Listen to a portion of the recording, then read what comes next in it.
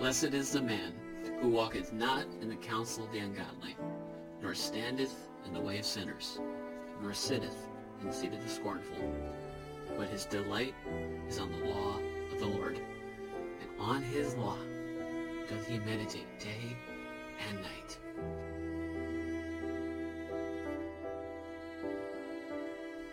And he shall be like a tree planted by the rivers of water, that bringeth forth his fruit in his season. His leaf also shall not wither, and whatsoever he doeth shall prosper. Welcome to the Bread of the Word podcast, a podcast striving to feast on God's Word and let the Bible speak to us all. Let us, as a former generation said, go ad fontes, to the fountain, and be nourished and sustained by all that God is. Let's dig in together.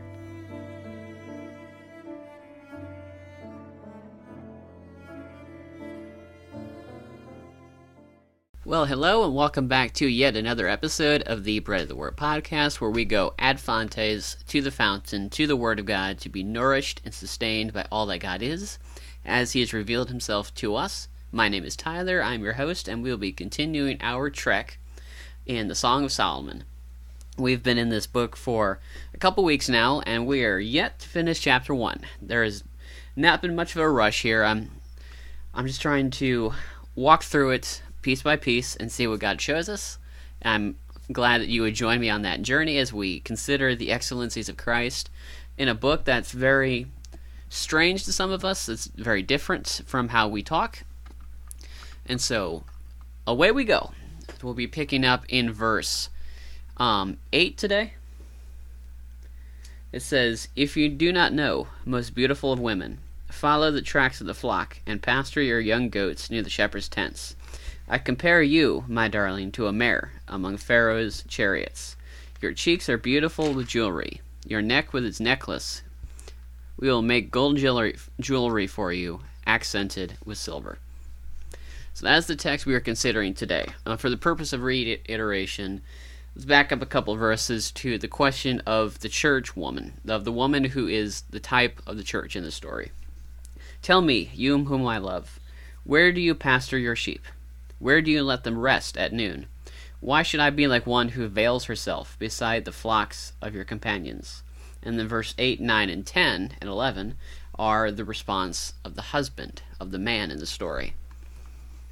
So the church woman has expressed a dissatisfaction with herself, with her circumstances, and longs to be with the husband, as opposed to lesser men, as we talked about last week, with the imagery of veiling yourself, of going to play the role of the harlot, essentially. And so the Christ figure now responds in a way that identifies the concerns raised by the woman, but also shows how he is better than the substitutes. "If you do not know, most beautiful of women," we sometimes need to be reminded, don't we? Isaiah 40 says, "Jacob, why do you say, and Israel, why do you assert, my way is hidden from the Lord, and my claim is ignored by my God? Do you not know? Have you not heard?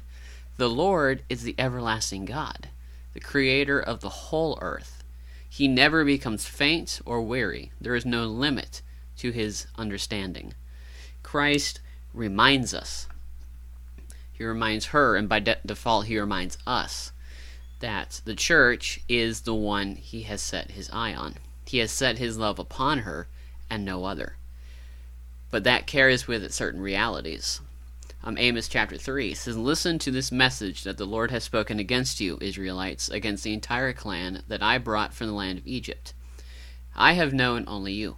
We talked about this verse a couple weeks ago, that word known in Hebrew is yada. And yada implies a sexual intimacy, that it is comparable to marital relations, in the same way that it says in Genesis, Adam knew his wife.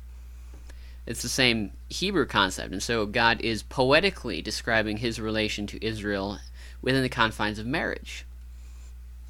"I have known only you, out of all the clans of the earth. We're not talking about knowledge like in here. We're talking about knowing someone as they are, knowing them intimately, deeply. We're talking about knowing someone in here, in the heart, out of all the clans of the earth. Therefore, I will punish you for all your iniquities. That is a jump. But that is the context of Amos, is that they had forsaken the ways of God. They had forsaken the husband and gone after idols, gone after lesser substitutes. And so Amos is rebuking them for that. Deuteronomy 4 says, "Be careful not to forget the covenant of the Lord your God that he made with you, and make an idol for yourselves in the shape of anything he has forbidden you. For the Lord your God is a consuming fire, a jealous God." And when we read that God is jealous, we're not talking about human jealousy, about spite and envy. We're talking about a God who will not share. A God who will not share his people with anyone. That he wants all of us completely. He will not share his glory with another. He will not share his people with another God. And so what counsel does Christ offer his bride in light of all of that? If you do not know, most beautiful of women, follow the tracks of the flock, and pasture your young goats near the shepherd's tent. And so here we have something that mirrors verse 7. Verse 7 says, "Where do you pasture your sheep? Where do you let them rest at noon?" She's looking for him. She wants to know, where are you? And says, "Why should I be like one who veils herself beside the flocks of your companions?" That is a negative illustration there of where are the sheep. But the husband gives a positive. He uses that language in a positive sense. That because we're talking about two different things. We're talking about two places, two different ways. That there are two ways about this. The way of verse 7 and the way of verse 8. Proverbs 4:10 says, "Listen, my son, and accept my words, and you will live many years. I am teaching you the way," that's way, not ways, way of wisdom. "I am guiding you on straight paths. When you walk, your steps will not be hindered. When you run, you will not stumble. Hold on to instruction. Do not let go. Guard it, for it is your life. Keep off the path of the wicked. Don't proceed on the way of evil ones. Avoid it. Don't travel on it. Turn away from it and pass it by." Psalm 1 says, "Blessed is the man who walketh not in the counsel of the ungodly, nor standeth in the way of sinners, nor sitteth in the seat of the scornful. But his delight is on the law of the Lord, and on his law doth he meditate day and night. And what is the fruit of that? And he shall be like a tree planted by the rivers of water, that bringeth forth his fruit in his season. His leaf also shall not wither, and whatsoever he doeth shall prosper." That is what we do when we are connected to the source.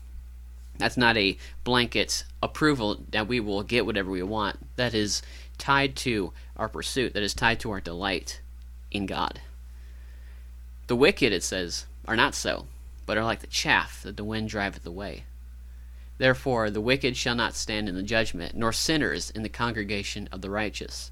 For the Lord knoweth the way of the righteous, but the way of the ungodly shall perish. The CSB says that the way of the wicked shall lead to ruin. That is the gravity of what we're talking about here. That there are two ways, but they do not go to the same place. Two ways, two destinations. Luke 9:23 says, "If anyone wants to follow after me," these are the words of Christ, "let him deny himself, take up his cross daily, and follow me. For whoever wants to save his life will lose it, but whoever loses his life because of me will save it. For what does it benefit someone if he gains the whole world, yet loses or forfeits himself?"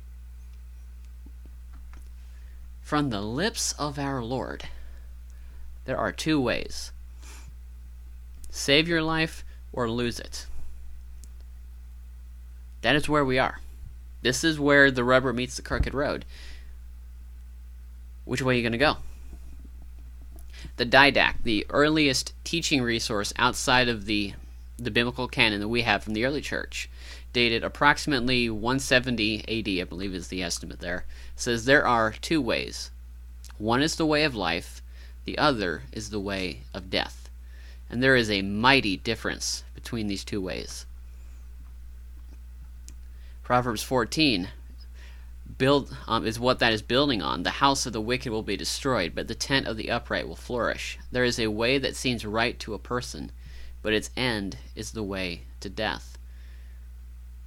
There is weight to these two verses with the sheep and the flocks and the companions, because the teleos, the end, is not the same for each one.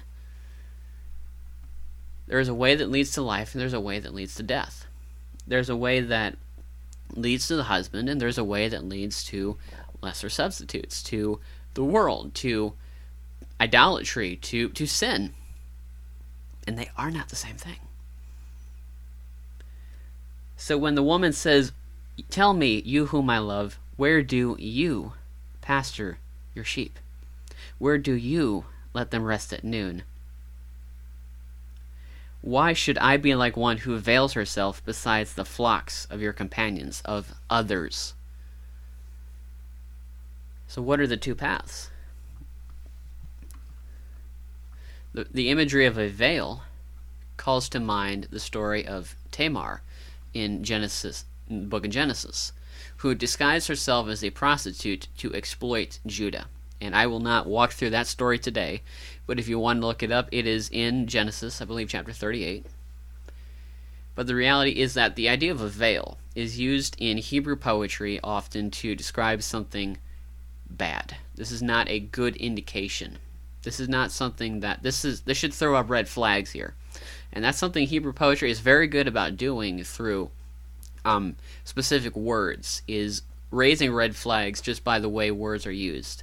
When you see in Genesis 3 that the woman saw that the fruit on the tree of knowledge of good and evil was appealing to the eye, and it was useful for obtaining wisdom, that becomes a thread through much of the Old Testament, that seeing something's beauty usually involves something bad happening. And that's the kind of patterns we see in the Old Testament. Likewise, the image of a veil.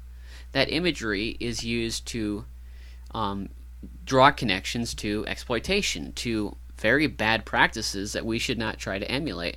And so this illustration is a strong one. Ought the church woman make do with lesser husbands and play the harlot? No. For the cross and the resurrection presents the elect of God as his bride. We are wed to Christ by the gospel, which is the person and work of Christ. In a sense, God is the gospel.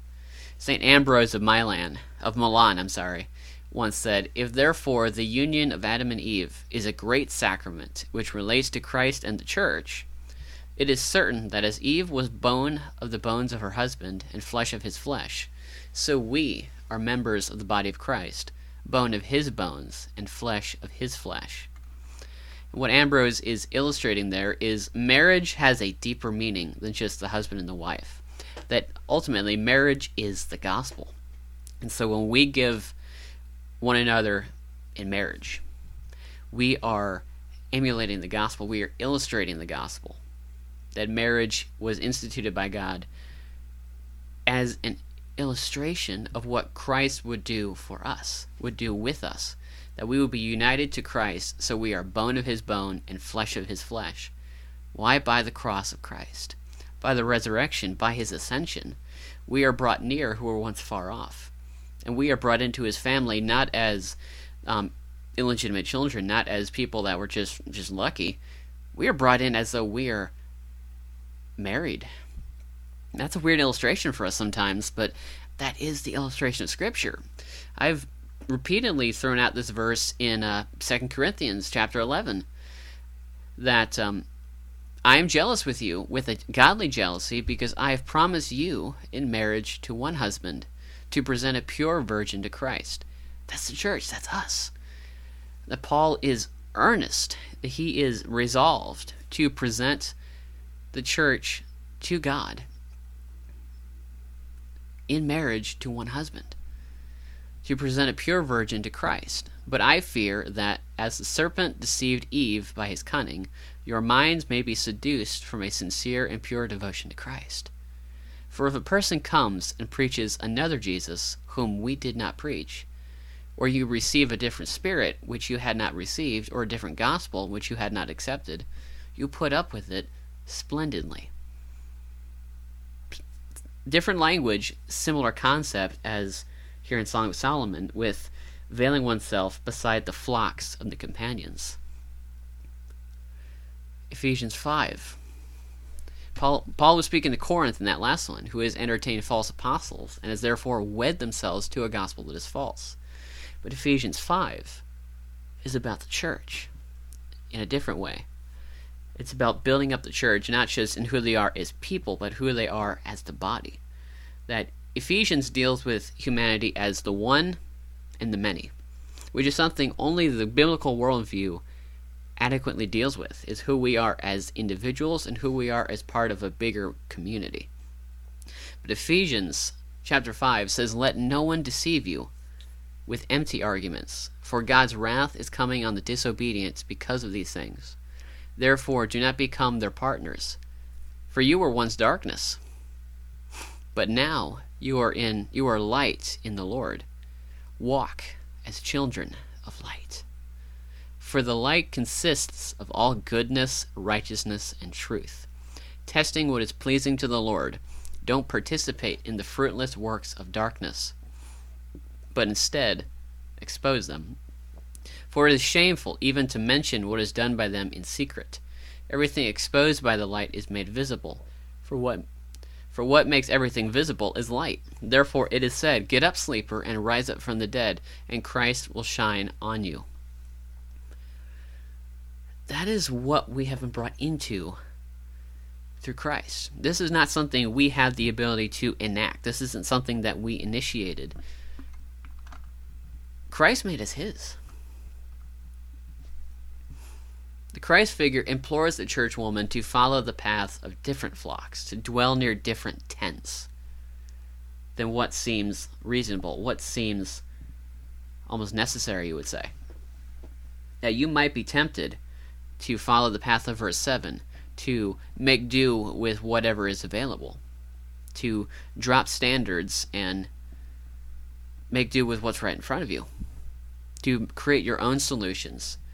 But Christ says, no, there is a better way, and that way leads to me. So follow the paths of different flocks and dwell near different tents. This is the better way. This passage in Song of Solomon transitions from the negative to the positive, for Christ is greater than the alternative. Ambrose comments, he, being Paul, tells us likewise that wives should be subject to their husbands, as the church is to Christ, and that husbands should offer up their own lives for their wives, as Christ gave himself for the church. And lastly, that as good soldiers we should put on the armor of God, and continually fight, not only against flesh and blood, but against spiritual wickedness, that we may neither be corrupted by friends nor vanquished by enemies. In other words, we've got to get our eyes pointed the right way. What is really at stake here? What is really going on? Are we perceiving things the way Scripture tells us to? Are we seeing the sheep as the way to life, or are we seeing the flocks of the companions and thinking that's the way to life? That's much of what's going on. Oftentimes we are deceived into thinking we're on the path of verse 8, but really we're going down verse 7. And we know that verse 8 is positive, because while the language seems the same, the reason I believe that it is something different ontologically is because of the way the man describes the woman. If you do not know, most beautiful of women, follow the tracks of the flock, and pasture your young goats near the shepherd's tents. I compare you, my darling, to a mare. That's a horse. To a mare among Pharaoh's chariots. His regard for the church woman is rooted in love and care. He points her to truth. This is not some fictional woman that a fictional man is playing games with. This is Christ and his church, whom he died to purchase with his own blood. There is value here that is being stressed. Your cheeks are beautiful with jewelry. Your neck with its necklace. We will make gold jewelry for you, accented with silver. If we back up to verse 6, we see that the woman is very displeased with her appearance and feels that she is unworthy of this attention, of this love that she is in. Do not stare at me because I am dark, for the sun has gazed on me. My mother's sons were angry with me. They made me take care of the vineyards. I have not taken care of my own vineyard. She voices a level of insecurity, of dissatisfaction with herself, with her circumstances, and the man responds by reminding her that she has value to him, that she is not less. Because this is the church, that we are seen as pure and beautiful in Christ's eyes because of what he has done to make us so. John Gill comments, the church, the church, are bought with the precious blood of the unblemished and spotless Son of God. They are bought for the service of the King of Kings, and at no less a rate than at the expense of his own life and blood. The ransom which is given for them is himself. Oh, how valuable must they be to Christ, and how much must they be esteemed by him.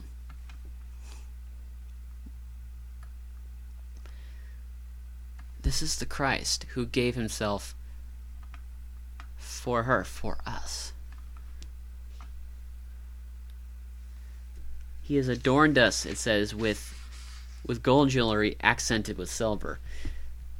Composite metals like that is significant. That has a certain weight to it because it's more expensive. It's harder to get, especially in that ancient world. We talked a couple weeks ago about Zechariah and the two-tone crown. And it's a similar idea, that we are talking about very ornate jewelry because Christ has decorated his bride with goodness, with righteousness, with light. He has brought things to us that we didn't possess. The fruit of the Spirit is love, joy, peace, patience, gentleness, kindness. These are things that we have in Christ. This is part of us being in Christ, being united with Christ, is there are things that exist in us that are not naturally there. That's why they're called gifts. God has given us his righteousness, that we are counted as righteous. Not because we have righteousness of our own, but we are counted as righteous in Christ. That is the immense mercy of God. And that is the picture that's being painted by Solomon here, is how deeply God loves his people. Consider Psalm 136. Give thanks unto the Lord, for he is good, for his mercy endureth forever. O give thanks unto the God of gods, for his mercy endureth forever. O give thanks to the Lord of lords, for his mercy endureth forever. To him who alone doeth great wonders, for his mercy endureth forever. To him that by wisdom made the heavens, for his mercy endureth forever. Consider this Jesus, who purchased your redemption with his blood, that you would be reconciled to himself as his co-heir and inheritance. Ponder the riches of his grace in passing over your sins, past and future. Revel on the character of Christ, who has made you his own to the praise of his own glorious name, and who has made the mysteries of himself known to all who seek his face. Consider the Christ, the Son of the living God, who is the husband of the Song of Solomon. The husband who loves his wife so much that he gave himself up for her. This is the Christ we profess. This is the Christ that we worship. Thank you for listening. This has been the Bread of the Word podcast. Bread of the Word is a podcast ministry striving to feed people the wonderful words of God, book by book, chapter by chapter, and verse by verse, striving to let the Word speak for itself. This ministry is also a member of the Truth and Love Network, a diverse fellowship of fellow podcasts of different theological backgrounds, united in the gospel of God. For more from the Bread of the Word podcast or the Truth and Love Network, check out the links below and follow us on social media. Until next time, God bless. Matthew 4:4.